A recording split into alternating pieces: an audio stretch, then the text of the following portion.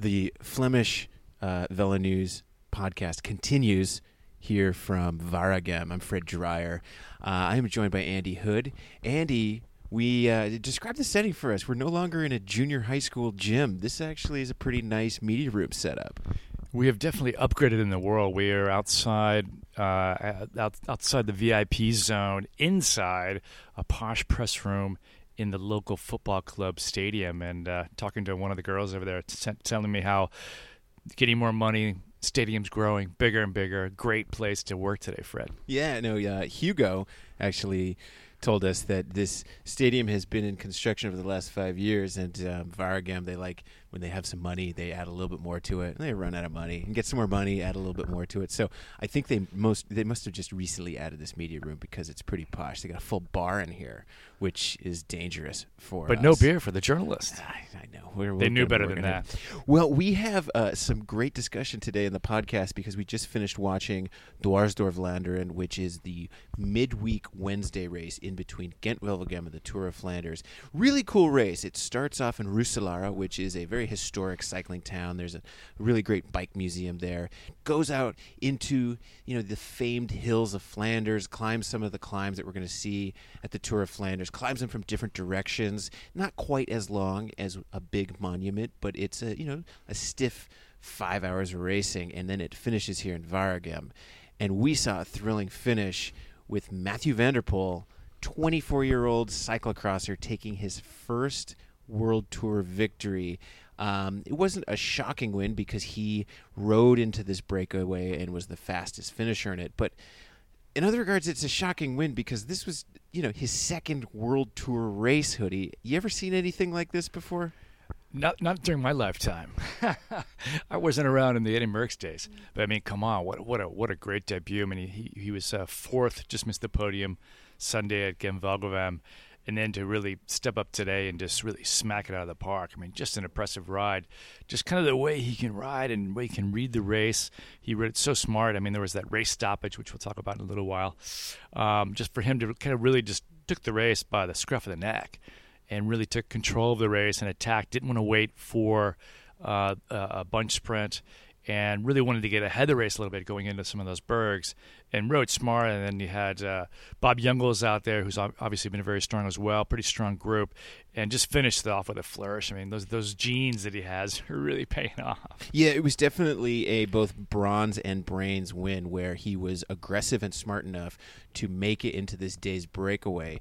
Smart enough to ride in it conservatively, and he knew he was the fastest finisher in this group, so he was putting efforts in to continue to drive it to the line because, hey, the group behind was chasing, group behind wanted to bring it back, but with Mathieu van der Poel, Bob Jungels, and Lucas Postelberger, Anthony Turgis in there, Thies Benoot, you had a lot of talent in there working to drive this break on. All Van der Poel really had to do was not screw up the sprint, and he showed, he, like you said, he's this physical specimen. He can put in these efforts, he can climb, he can ride flats, and then he has this fast sprint at the end. So, Hoodie, I mean, is this like the beginning of the Mathieu van der Poel era? Like, what do you think today signifies for pro cycling? Well, it's certainly the dawning of a new age, but I think we'll have to put a stop on that at least until after the 2020 Olympics because Van der Poel was racing, trying to get a gold medal in mountain biking. Of course, there's no cyclocross Olympic medal, and maybe the road scene, he's just he thinks that because it's quite a hilly, challenging course in Tokyo, so he thinks his best chance to get Olympic medals in the mountain biking. So, what strikes me about Van der Poel is that this is like his hobby job, right? He's cyclocross world champion. He's targeting now mountain biking, and just looking at his pal Marty, he's already won 14 road races. Today was his first World Tour race in his second start. I mean, the guy is just, he's got the pedigree, of course. He's the grandson of Poulidor. His father won the Tour of Flanders. So, he's obviously got the good genes. But I was just impressed today. I was impressed with the kid on Sunday, just being in that group of that really hard edition of Ghent-Wevelgem. And that was a hard man's race. going the distance, 250 Ks plus. And then today, just really, I mean, there was a few of the heavy hitters weren't here. A lot of the big favorites for Flanders decided to skip the race today, but take nothing away. I mean, this is a World Tour race. They were racing balls out and impressive all the way around. So this is an interesting race. We've seen some rejiggering of the Classic schedule in recent years, and 2 years ago, Flanders Classics, which owns the Tour of Flanders, Gent-Wevelgem, all the big races, moved this race, Dwarsdorf-Vlaanderen, into this midweek spot in between Gent-Wevelgem and Tour of Flanders. And the whole concept with Dwarsdorf-Vlaanderen is it's the Doors of Flanders. It's this race that sort of ties together these two sections of Flanders, and it has cobblestones, but it's not quite as hard as the Tour of Flanders. And it solidified this block of racing. And now this block of racing is for both the men's peloton and the women's peloton to draw just a ton of attention. And the race is interesting. It kicks off in the center of Roeselare, and it's a weekday. You'd think people are going to work, but describe the scene in the middle in that center square in Roeselare, Hoodie. We saw a lot of people who were playing hooky from work. There was definitely a lot of people playing hooky. I think a lot of people also on playing hooky with their bosses, leading the way. We saw these caravans of vans coming in this morning. It looked like some sort of accounting company had rented out 4 or 5 vans. They're all full of the dorks who are there 9 to 5. Hey, let's go watch the race. And we just saw parades of people moving into the town square. And man, the biggest cheers came for Alejandro Valverde, who showed up in the rainbow jersey today. He raced this race last year, kind of as a precursor going into the Tour de France, which had the cobbles last year. This year he's back, man. He's going to race on Sunday. So really, the big buzz was around Valverde. Everyone was kind of crowding in, trying to get a picture of the rainbow jersey, trying to get a word in with him. And he wasn't really too keen on talking to the media. But I did talk to his sport director, Chente Garcia Costa, who told me that it was kind of almost his idea to put the seed in Valverde's brain last year after he won the Worlds. And he said, mate, you've won a lot of these big races in your career, but you cannot finish your career without racing Flanders. So great scene this morning.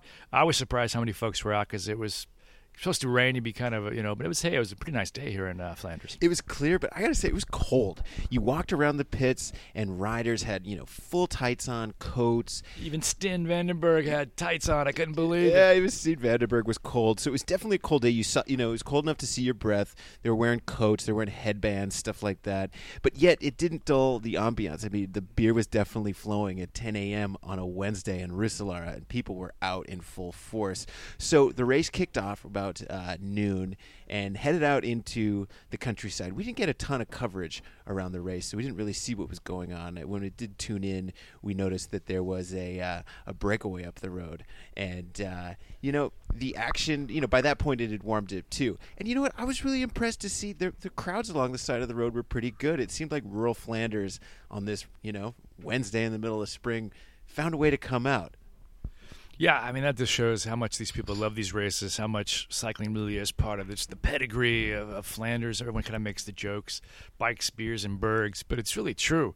And, I'm looking forward to having some nice beer every night after covering these races. But it always just, it's always just so nice to be, if you're part of this cycling family, just to come here. This is like one of the holy grounds. So, Hoodie, you mentioned this is a race that a number of the big hitters took off. So there was no Greg Van Avermaet. Quick Step seemed like they were here with sort of a B squad. You had Yves Lampaert, who was the defending champion. Gilbert was kind of sick. Gilbert wasn't doing so good. No Stybar. Wout van Aert stayed at home. What was going on? Why did these big riders decide to skip Dwars? Well, I think two things. One, it shows how hard Gent-Wevelgem was on Sunday. That was a real hard race. And also, I think it just shows you the stakes of how big Flanders is and really how deep and competitive the field is. It's not just the old days of Cancellara versus Bonin. There's 10 guys who can win this race.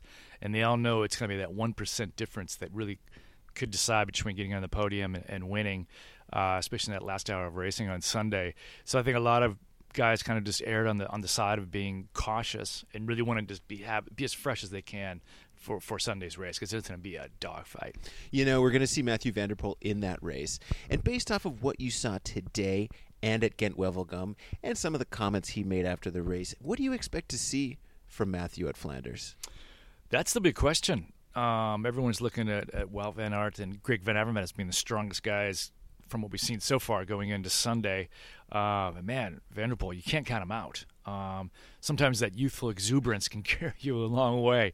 Maybe he doesn't know how hard it's going to be, or doesn't know how, really what to expect. So he's not going to be afraid, and he's just going to go for it.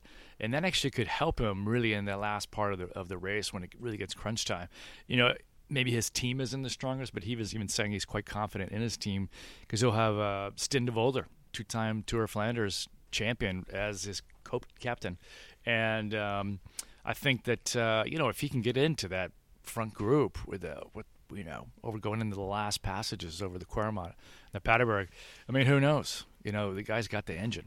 Yeah, I was really interested at Gent-Wevelgem to see him throwing some haymakers on, I can't remember which berg it was, real steep, punchy berg, the breakaways off the front, and he was in the main group, and they were trying to reel back the breakaway, and he put in a blistering attack up and over this climb, and, he didn't get a huge gap. He, succeeded in dropping a number of riders, and he had to get back in the field, but, after you see something like that, and knowing that it's the longest race that he's done, you maybe don't think he's going to have much left for the sprint, but for him to finish 4th place, I don't know, to me that was confirmation that the distance didn't really get to him. I mean, okay, maybe he didn't have that 0.1% to get over the hump against a guy like Kristoff, but I mean, who can do that? But the fact that he was 4th place in the sprint, it's like, yeah, man, the rules almost didn't apply to him. Yeah, that's a good point. I mean, we'll just see how deep he can go on Sunday. I think the sharp end of the race, when you get the big moves coming down from Van Avermaet and Van Aert and Sagan should be there as well.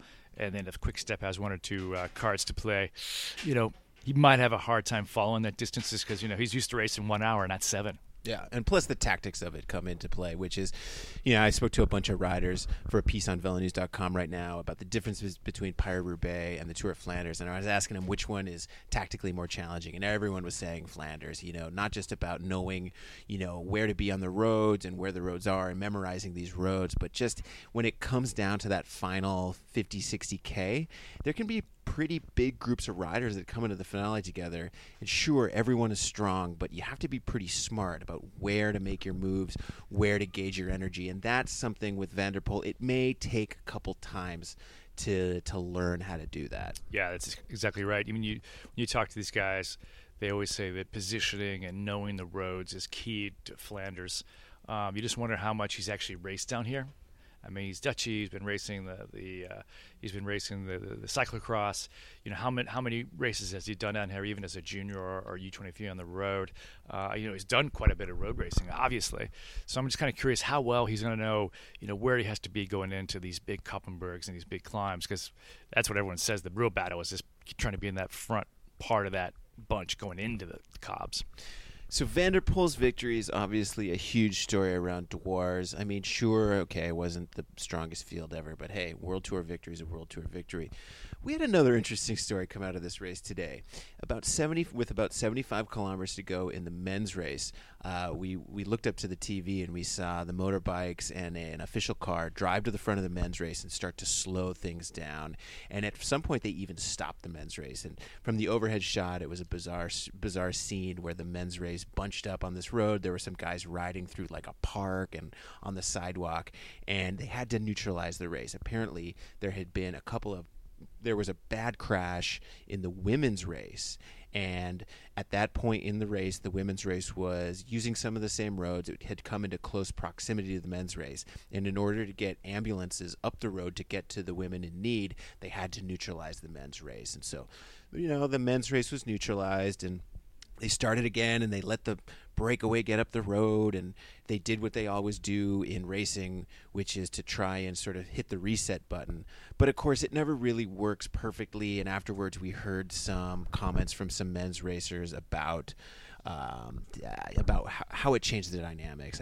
Yves Lampaert, the defending champion, said, man, I had just expended all this energy to get to the front of the field, and then we get neutralized, and it was right before I was trying to make my move on the Kreuzberg, and then all of a sudden, boom, everyone starts again, he's back in the pack, and you're not able to move up.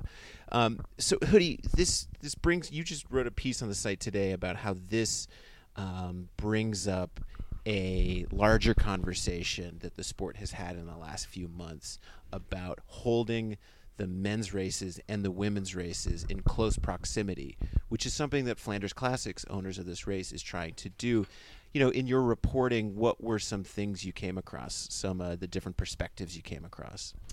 Yeah, I think what they've done here with these races, they've really embraced that concept of, we have the race infrastructure in place, so why not take advantage of that and let the women race alongside the men. I mean, it's worked in other disciplines in cycling and mountain biking. They have the men's and women's races, and it really works out well because kind of everyone's here on the same day. The fans are here, the media's here, and the TV coverage is here. We saw that in Gent-Wevelgem had live TV going out for about 3 hours of the women's race.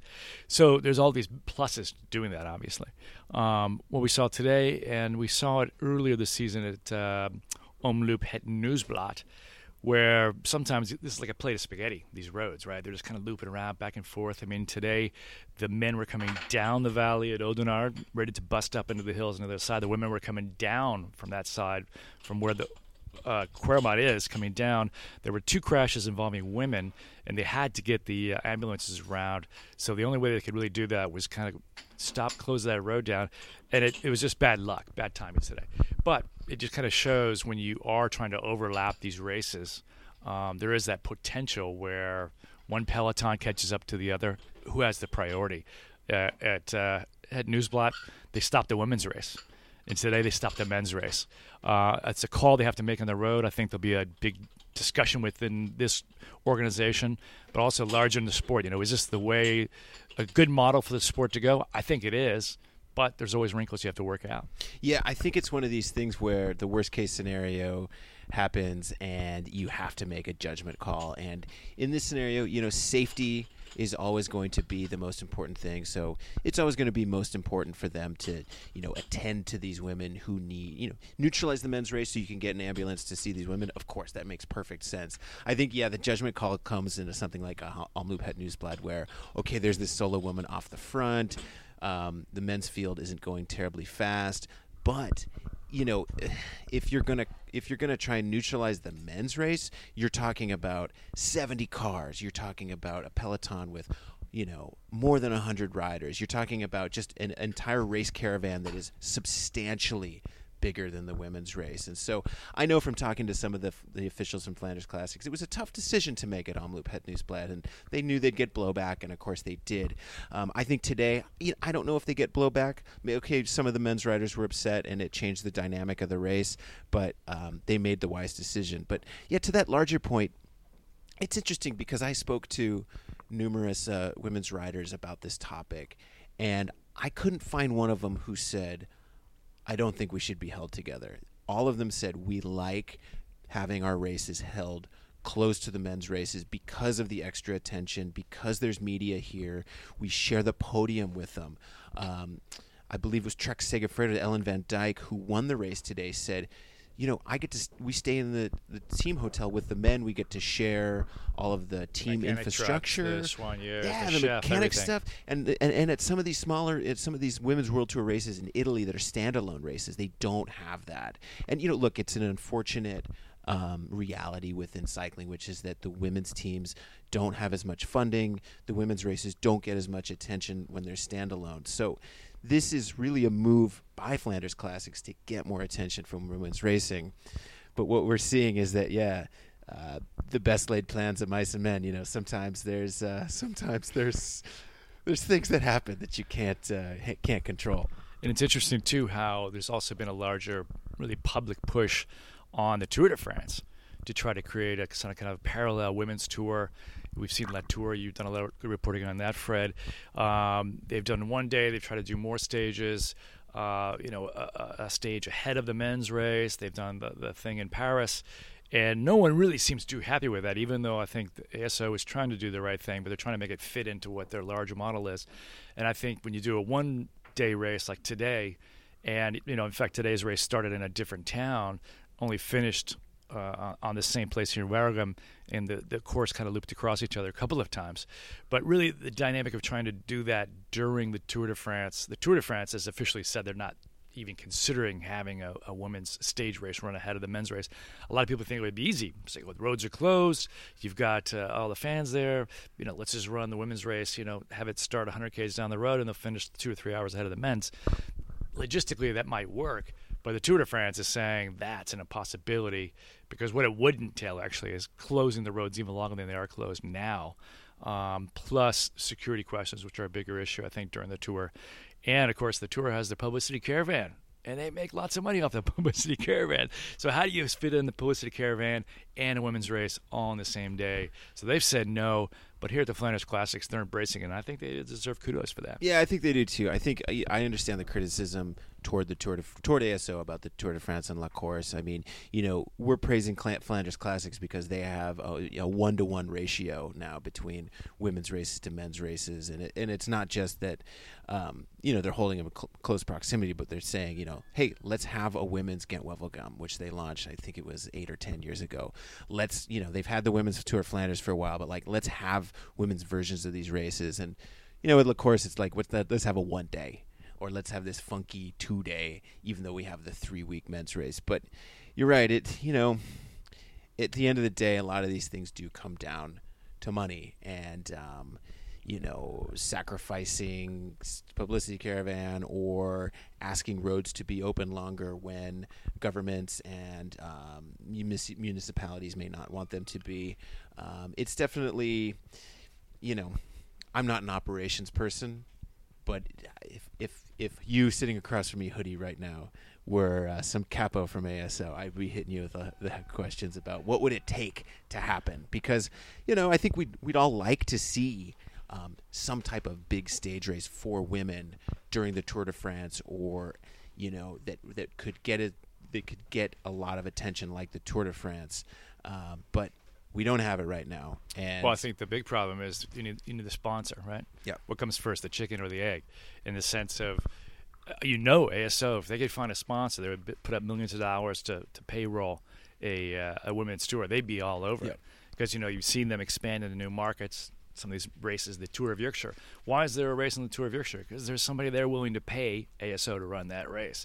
That's how they do it. That's how they make their money. So if someone comes along, wants to sponsor a women's race, ASO will be all over it. I guarantee you that. But, and in fact, I have heard through sources that they've shopped that around. They've shopped around Le Tour. They want to, they're out to make money. So if they can make money off a women's race, they would back it 100%. So I don't think it's an institutional bias at ASO against women's racing at all. And I think that a lot of these bike races that have tried to do things for women's racing, I think deserve credit because bike racing doesn't make a lot of money, so they're taking away resources from either other parts of the organization or just money out of their pocket to support women's racing. And of course, it's not a charity, and it has to make money. So it's all part of a longer process. I think there's a conversation moving in the right direction within cycling.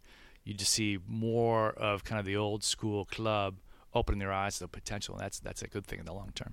So, Hoodie, I spoke to a number of women's cyclists after these races. I interviewed Kasia Niewiadoma from the Canyon SRAM team after Ghent-Wevelgem a couple days ago. We talked about not just only the race, but some of the dynamics going on in women's racing, including having the women's races close to the men's race, and what this block of racing means to the women's peloton. I also spoke with Ellen Van Dijk today after she won the race. Similar questions, had her talk about her race win, but she also talked about the significance of this block of racing. So we're going to throw to these two interviews real quick. Then we're going to come back and preview what we got going on the rest of the week.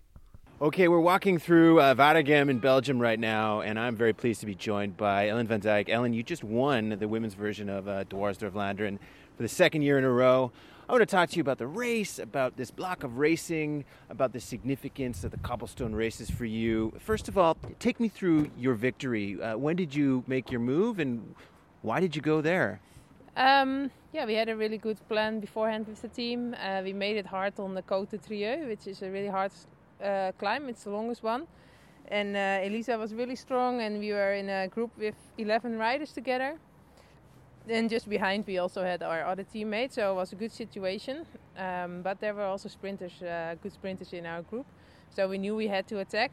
And yeah, I tried one time already, but I couldn't really. There was not like a full gas attack, and then yeah, just on top of a hill where everybody was already on the limit. I thought, okay, now it's a hard moment, so now I can try again, and I directly had a gap. So yeah, then it was just head down and all the way full gas to the finish. Now, this is the second year we've seen you take a solo win at this race. Why do you think this race is so good for you?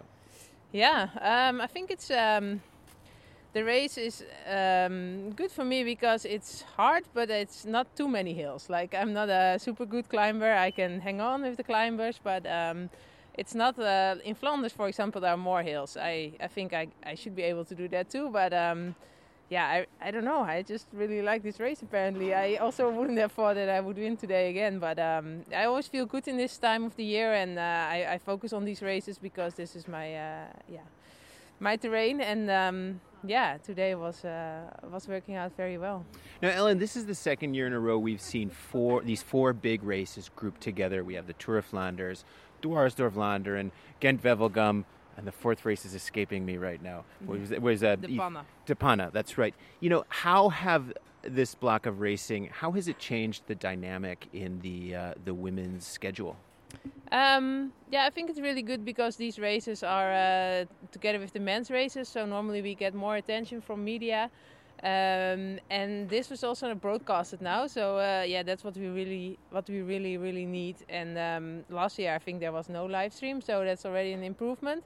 Still, there's much more to improve, but yeah, it's getting there. And yeah, I really like it. I mean, we have 4 big races now with the men, same as the men.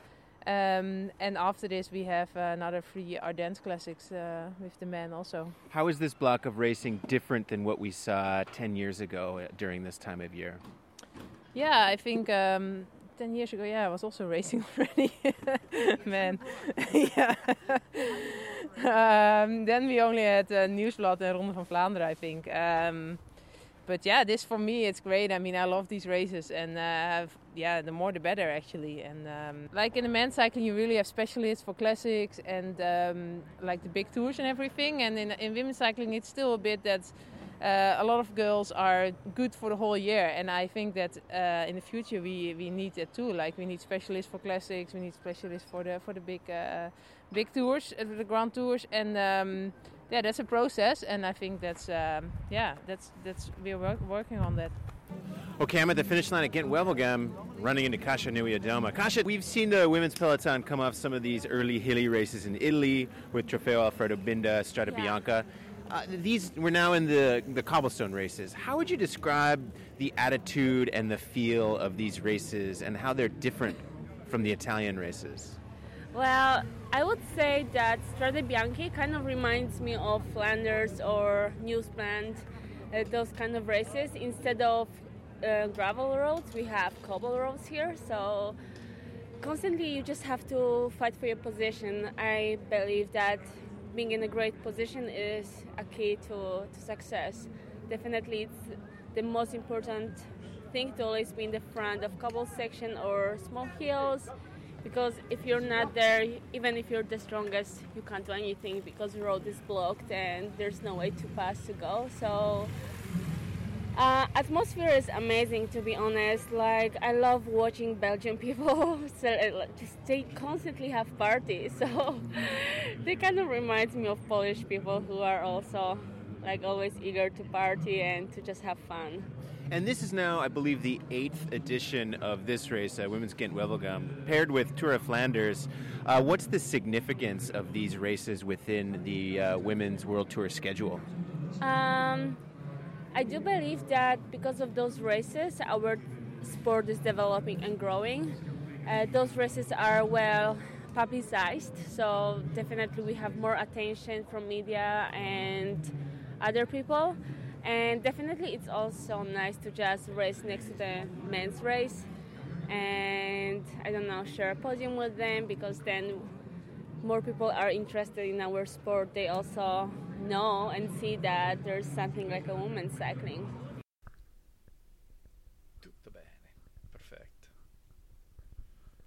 All right, well, I think we're going to wrap things up here from this soccer stadium. It's starting to get dark.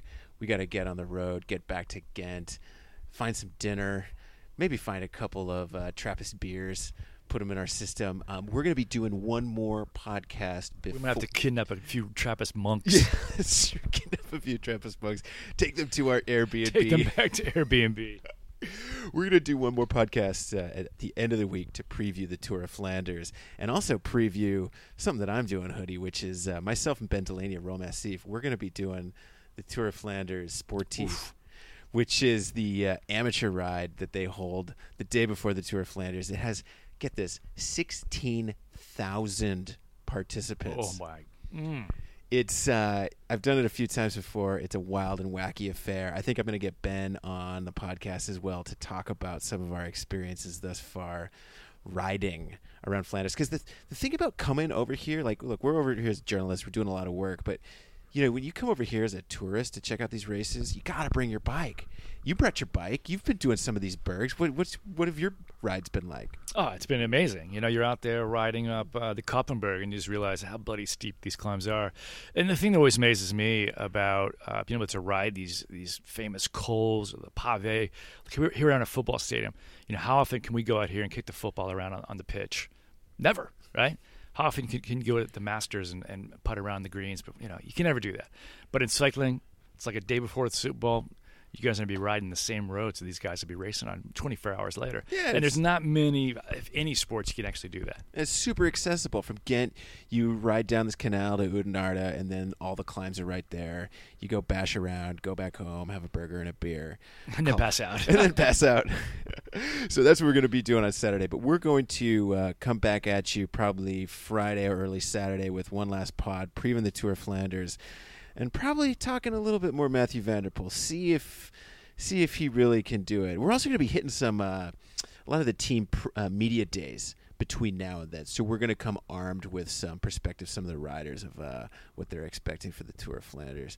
So for Andy Hood, I'm Fred Dreyer. We are going to check you guys later. Andy, thanks again. All right. Thank you.